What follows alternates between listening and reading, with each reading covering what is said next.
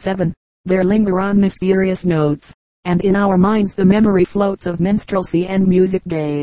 A plant that scarcely grown, was torn from out its eastern bed, where all around perfume is shed, and life but as a dream is known, the land that I can call my own, by me forgotten ne'er to be, where trilling birds their song taught me, and cascades with their ceaseless roar, and all along the spreading shore the murmurs of the sounding sea, while yet in childhood's happy day, I learned upon its sun to smile, and in my breast there seemed the while seething volcanic fires to play. A bard I was, and my wish always to call upon the fleeting wind, with all the force of verse and mind, go forth, and spread around its fame, from zone to zone with glad acclaim, and earth to heaven together bind. But it I left, and now no more, like a tree that is broken and sere, my natal gods bring the echo clear of songs that in past times they bore. Wide seas I crossed to foreign shore, with hope of change and other fate. My folly was made clear too late, for in the place of good I sought the seas revealed unto me naught, but made death's spectre on me wait.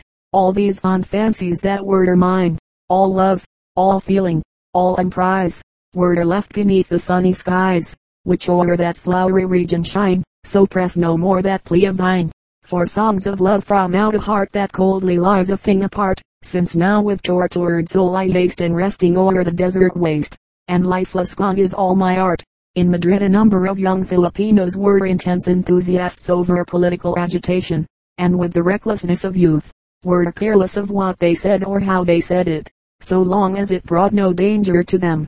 A sort of Philippine social club had been organized by older Filipinos and Spaniards interested in the Philippines, with the idea of quietly assisting toward improved insular conditions.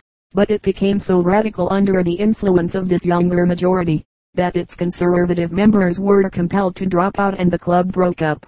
The young men were constantly holding meetings to revive it, but never arrived at any effective conclusions.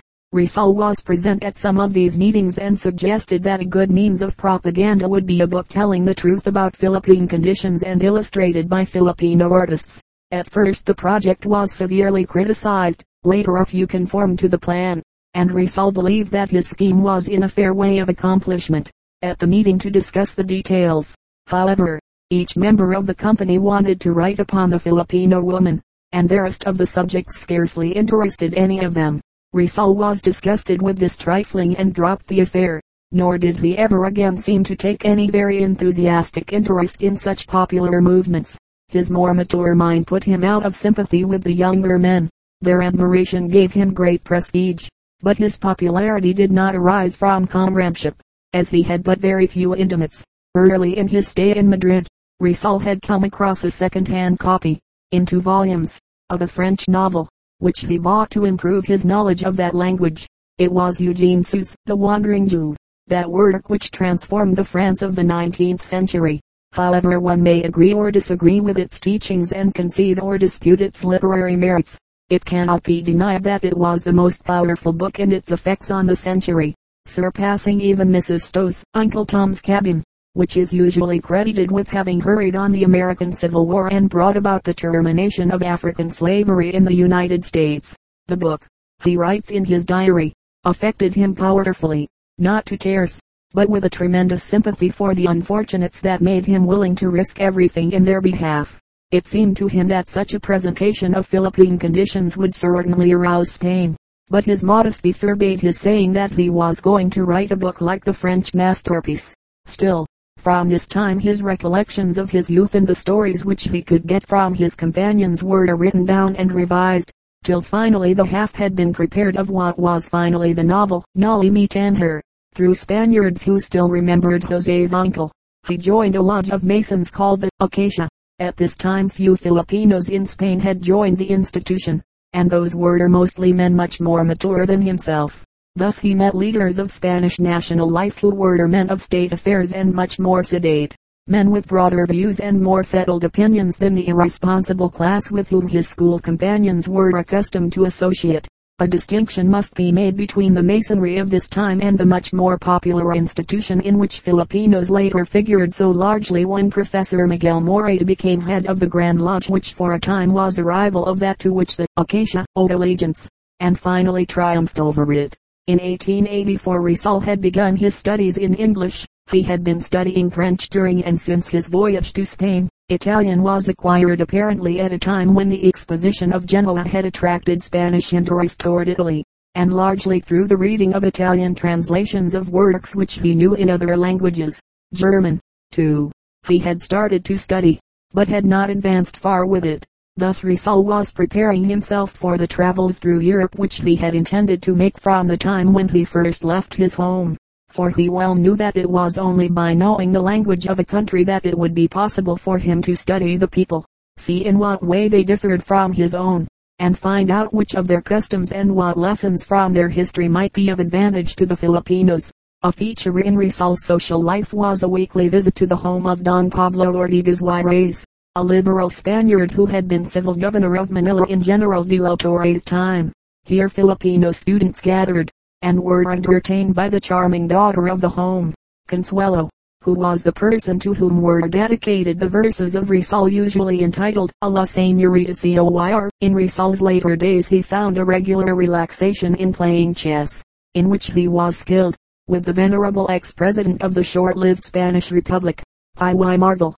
This statesman was accused of German tendencies because of his inclination toward Anglo-Saxon safeguards for liberty, and was a champion of general education as a preparation for a freer Spain. Risoul usually was present on public occasions in Filipino circles and took a leading part in them, as, for example, when he delivered the principal address at the banquet given by the Madrid Filipino colony in honor of their artist countrymen. After Luna and Hidalgo had won prizes in the Madrid National Exposition, he was also at the New Year's banquet when the students gathered in the restaurant to bid farewell to the old and usher in the new year, and his was the chief speech, summarizing the remarks of the others. In 1885, having completed the second of his two courses, with his credentials of licentiate in medicine and also in philosophy and literature, Risoul made a trip through the country provinces to study the Spanish peasant. For the rural people, he thought, being agriculturists, would be most like the farmer folk of his native land. Surely the Filipinos did not suffer in the comparison, for the Spanish peasants had not greatly changed from the day when they were so masterfully described by Cervantes. It seemed to Risoul almost like being in Don Quixote's land. So many were the figures who might have been the characters in the book. The fall of '85 found Risoul in Paris, studying art, visiting the various museums and associating with the Lunas, the Tabaras and other Filipino residents of the French capital, for there had been a considerable colony in that city ever since the troubles of 1872 had driven the Tavera family into exile and they had made their home in that city. In Paris a fourth of Noli Me Tangere was written, and Risoul specialized in ophthalmology, devoting his attention to those eye troubles that were most prevalent in the Philippines and least understood. His mother's growing blindness made him covet the skill which might enable him to restore her sight. So successfully did he study that he became the favorite pupil of Dr. L. de Weckert, the leading authority among the oculists of France, and author of a 3-volume standard work. Risoul next went to Germany, having continued his studies in its language in the French capital, and was present at Heidelberg on the 500th anniversary of the foundation of the university. Because he had no passport he could only attend lectures, but could not regularly matriculate. He lived in one of the student boarding houses, with a number of law students, and when he was proposed for membership in the chess club he was registered in the club books as being a student of law like the men who proposed him. These chess club gatherings were quite a feature of the town, being held in the large saloons with several hundred people present, and the contests of skill were eagerly watched by shrewd and competent judges. Risoul was a clever player, and left something of a record among the experts. The following lines were written by Risoul in a letter home while he was a student in Germany, to the flowers of Heidelberg. Translation by Charles Derbyshire. Go to my native land, go, for in flowers, sown by the traveler on his way, and there beneath its azure sky, where all of my affections lie, there from the weary pilgrim say, what faith is his in that land of ours?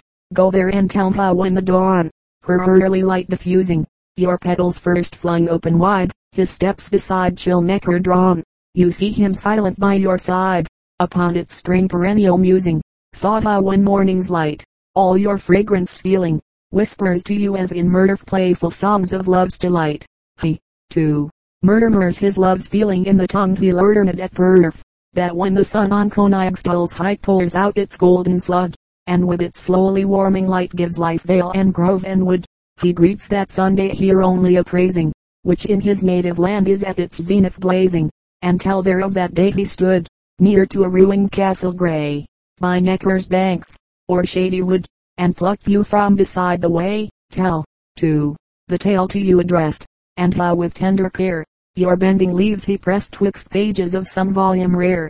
There then, O flowers, love's message there, my love to all the lost ones there, peace to my country, fruitful land, faith whereon its sons may stand, and virtue for its daughters' care. All those beloved creatures greet, that still around home's altar meet, and when you come unto its shore, this kiss I now on you bestow. Fling where the winged breezes blow, that borne on them it may hover o'er all that I love, esteem, and adore. But though, O flowers, you come unto that land, and still perchance your colors hold, so far from this heroic strand, whose soil first bade your life unfold, still here your fragrance will expand, your soul that never quits the earth, whose light smiled on you at your birth. From Heidelberg he went to Leipzig, then famous for the new studies in psychology which were making the science of the mind almost as exact as that of the body, and became interested in the comparison of race characteristics as influenced by environment, history and language. This probably accounts for the advanced views held by Rizal, who was thoroughly abreast of the new psychology. These ideas were since popularized in America largely through Professor Hugo Munsterberg of Harvard University, who was a fellow student of Rizal at Heidelberg and also had been at Leipzig. A little later Rizal went to Berlin and there became acquainted with a number of men who had studied the Philippines and knew it as none whom he had ever met previously. Chief among these was Dr. Jagger, the author of the book which 10 years before had inspired in him his life purpose of preparing his people for the time when America should come to the Philippines. Then there was Dr. Rudolf Virchow, head of the Anthropological Society and one of the greatest scientists in the world. Virchow was of intensely democratic ideals. He was a statesman as well as a scientist, and the interest of the young student in the history of his country and in everything else which concerned it, and his sincere earnestness, so intelligently directed toward helping his country, made Rizal at once a prime favorite. Under Virchow's sponsorship he became a member of the Berlin Anthropological Society. Rizal lived in the third floor of a corner lodging house not very far from the university. In this room he spent much of his time, putting the finishing touches to what he had previously written of his novel, and there he wrote the latter half of Nolly Me Tandher. The German influence, and absence from the Philippines for so long a time, had modified his early radical views, and the book had now become less an effort to arouse the Spanish sense of justice than a means of education for Filipinos by pointing out their shortcomings. Perhaps the Spanish school history which he had read in Madrid deserves a part of the credit for this changed point of view, since in that the author, treating of Spain's early misfortunes, brings out the fact that misgovernment may be due quite as much to the hypocrisy, servility and undeserving character of the people as it is to the corruption, tyranny and cruelty of the rulers. The printer of Nolly Me Tandher lived in a neighboring street, and, like most printers in Germany, worked for a very moderate compensation, so that the volume of over 400 pages cost less than a fourth of what it would have done in England, or one half of what it would cost in economical Spain. Yet even at so modest a price, Rizal was delayed in the publication until one fortunate morning he received a visit from a countryman, Dr. Maximo Viola, who invited him to take a pedestrian trip. Rizal responded that his interests kept him in Berlin at that time as he was awaiting funds from home with which to publish a book he had just completed, and showed him the manuscript. Dr. Viola was much interested and offered to use the money he had put aside for the trip to help pay the publisher. So the work went ahead, and when the delayed remittance from his family arrived, Rizal repaid the obligation. Then the two sallied forth on their trip. After a considerable tour of the historic spots and scenic places in Germany, they arrived at Dresden, where Dr. Rizal was warmly greeted by Dr. A.B. Meyer, the director of the Royal Saxony Ethnographical Institute. He was an authority upon Philippine matters. For some years before he had visited the islands to make a study of the people. With a countryman resident in the Philippines, Dr. Meyer made careful and thorough scientific investigations, and his conclusions were more favorable to the Filipinos than the published views of many of the unscientific Spanish observers. In the Museum of Art at Dresden, Rizal saw a painting of Prometheus Bound, which recalled to him a representation of the same idea in a French gallery, and from memory he modeled this figure, which especially appealed to him as being typical of his country. In Austrian territory he first visited Dr. Ferdinand Blumentritt, whom Rizal had known by reputation for many years and with whom he had long corresponded. The two friends stayed at the Hotel Roderkreuz, but were guests at the table of the Austrian professor, whose wife gave them appetizing demonstrations of the characteristic cookery of Hungary. During Rizal's stay he was very much interested in a gathering of tourists, arranged to make known the beauties of that picturesque region, sometimes called the Austrian Switzerland, and he delivered an address upon this occasion. It is noteworthy that the present interest in attracting tourists to the Philippines, as an economic benefit to the country, was anticipated by Dr. Rizal, and that he was always looking up methods used in foreign countries for building up tourists' travel. One day, while the visitors were discussing Philippine matters with their host, Dr. Rizal made an offhand sketch of Dr. Blumentritt, on a scrap of paper which happened to be at hand, so characteristic that it serves as an excellent portrait, and it has been preserved among the Rizal relics which Dr. Blumentritt had treasured of the friend for whom he had so much respect and affection. With a letter of introduction to a friend of Dr. Blumentritt in Vienna, Nordenfels, the greatest of Austrian novelists, Dr. Viola and Dr. Rizal went on to the capital, where they were entertained by the Concordia Club. So favorable was the impression that Rizal made upon Mr. Nordenfels that an answer was written to the note of introduction, thanking the professor for having brought to his notice a person whom he had found so companionable and whose genius he so much admired. Nordenfels had been interested in Spanish subjects, and was able to discuss intelligently the peculiar development of Castilian civilization and the politics of the Spanish metropolis as they affected the overseas possessions. After having seen Rome and a little more of Italy, they embarked for the Philippines, again on the French mail, from Marseilles, coming by way of Saigon, where a rice steamer was taken for Manila. Chapter VII. The period of propaganda. The city had not altered much during Rizal's 7 years of absence. The condition of the Binondo pavement, with the same holes in the road which Rizal claimed he remembered as a schoolboy, was unchanged, and this recalls the experience of Ybarra in Noli Me Tangere on his homecoming after a like period of absence. Dr. Rizal at once went to his home in Calamba. His first operation in the Philippines relieved the blindness of his mother, by the removal of a double cataract, and thus the object of his special study in Paris was accomplished. This and other like successes gave the young oculist a fame which brought patients from all parts of Luzon, and, though his charges were moderate, during his 7-month stay in the islands Dr. Rizal accumulated over 5,000 pesos, besides a number of diamonds which he had bought as a secure way of carrying funds. Mindful of the help that the ring had been with which he had first started from the Philippines, shortly after his arrival, Governor General Torraro summoned Rizal by telegraph to Malacanan from Calamba. The interview proved to be due to the interest in the author of Noli Me Tangere, and a curiosity to read the novel, arising from the copious extracts with which the Manila censors had submitted an unfavorable opinion when asking for the prohibition of the book. The recommendation of the censor was disregarded, and General Torraro, fearful that Rizal might be molested by some of the many persons who would feel themselves aggrieved by his plain picturing of undesirable classes in the Philippines, gave him for a bodyguard a young Spanish lieutenant, Jose Tavil de Andrade. The young men soon became fast friends, as they had artistic and other tastes in common. Once they climbed Mr. Makiling, near Calamba, and placed there, after the European custom, a flag to show that they had reached the summit. This act was at first misrepresented by the enemies of Rizal as planting a German banner, for they started a story that he had taken possession of the islands in the name of the country where he was educated, which was just then in unfriendly relations with Spain over the question of the ill treatment of the Protestant missionaries in the Caroline Islands.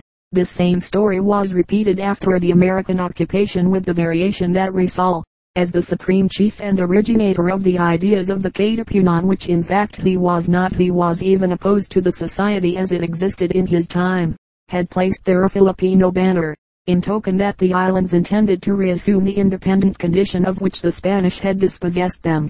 Noli me tangere circulated first among Dr. Risal's relatives. On one occasion a cousin made a special trip to Calambra and took the author to task for having caricatured her in the character of Dona Victorina.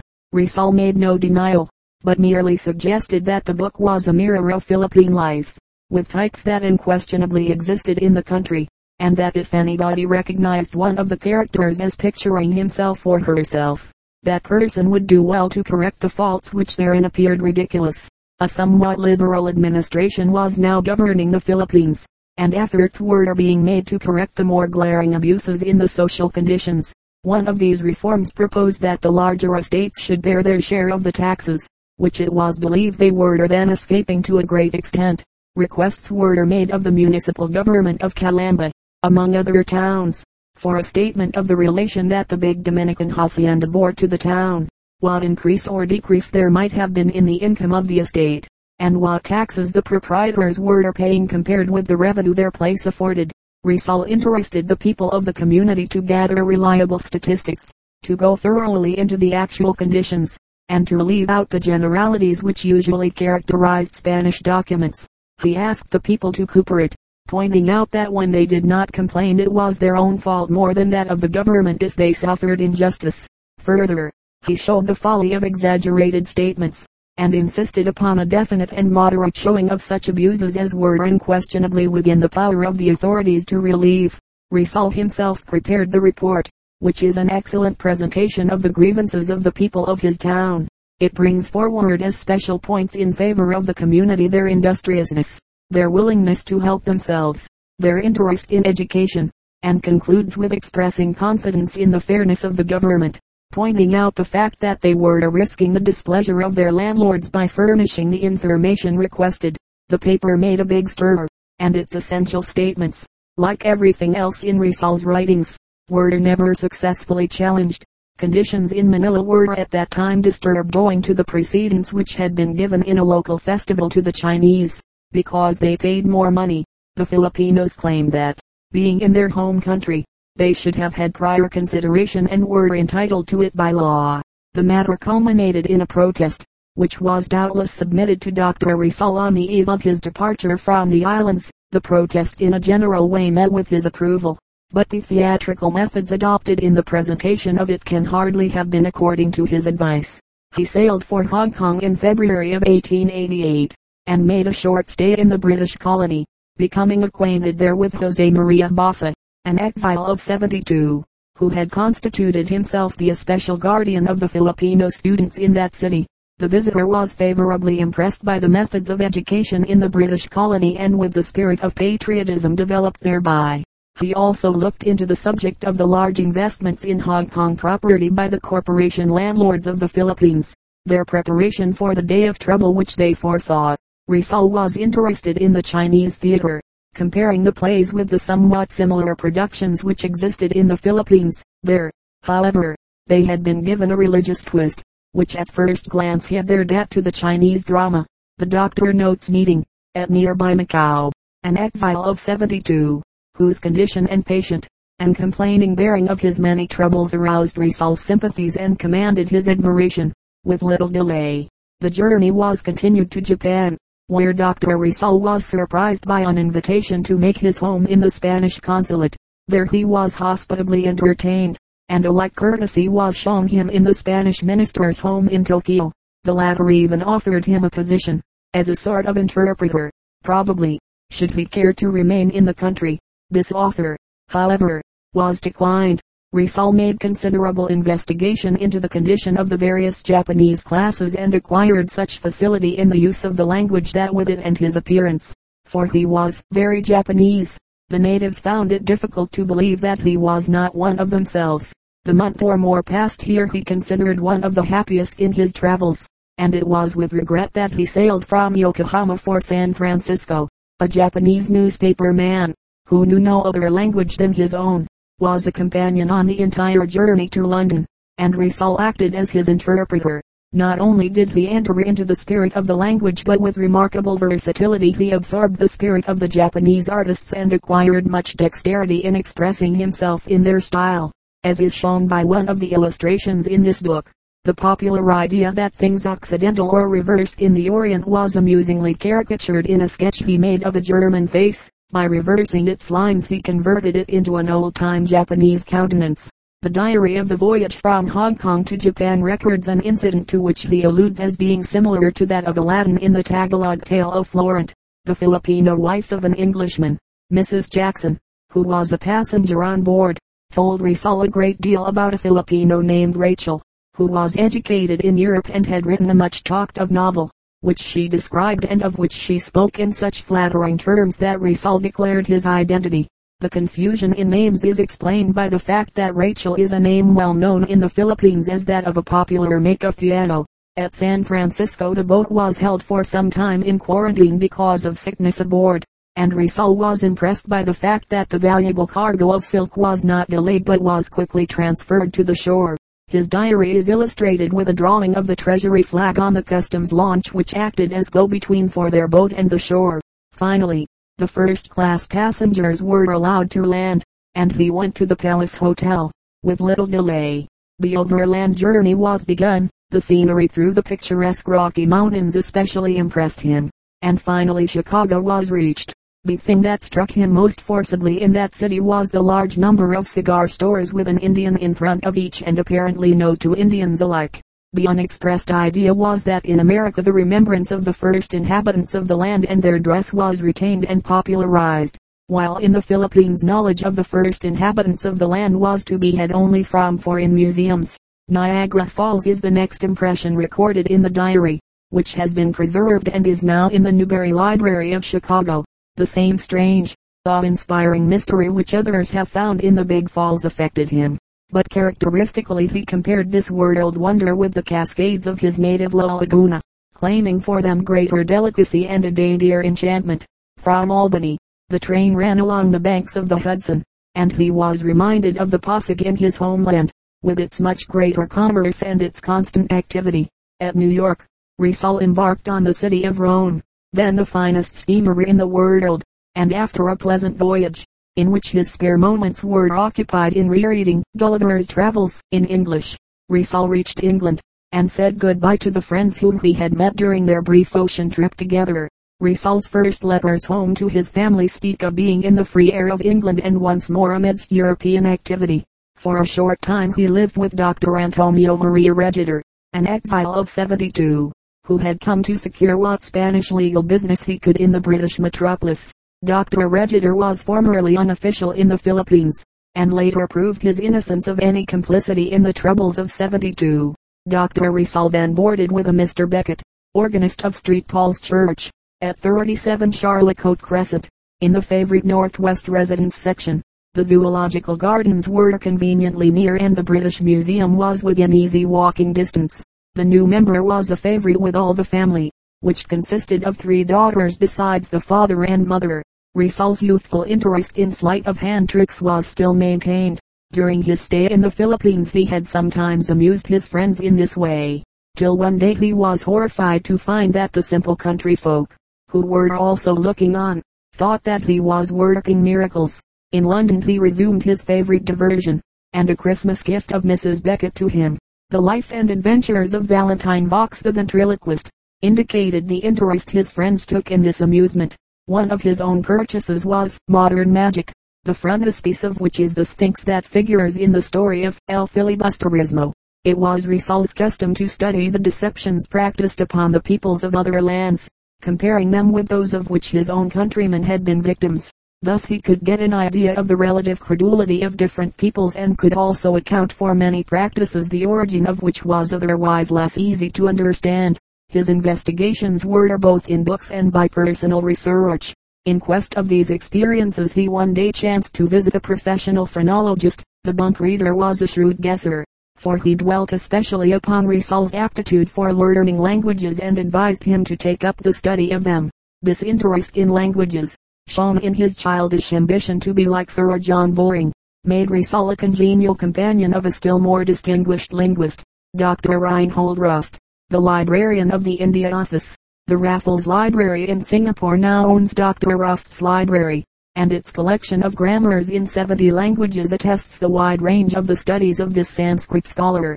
Dr. Rust was born and educated in Germany, though naturalized as a British subject, and he was a man of great musical taste. His family sometimes formed an orchestra, at other times a glee club, and furnished all the necessary parts from its own members. Riesel was a frequent visitor, usually spending his Sundays in athletic exercises with the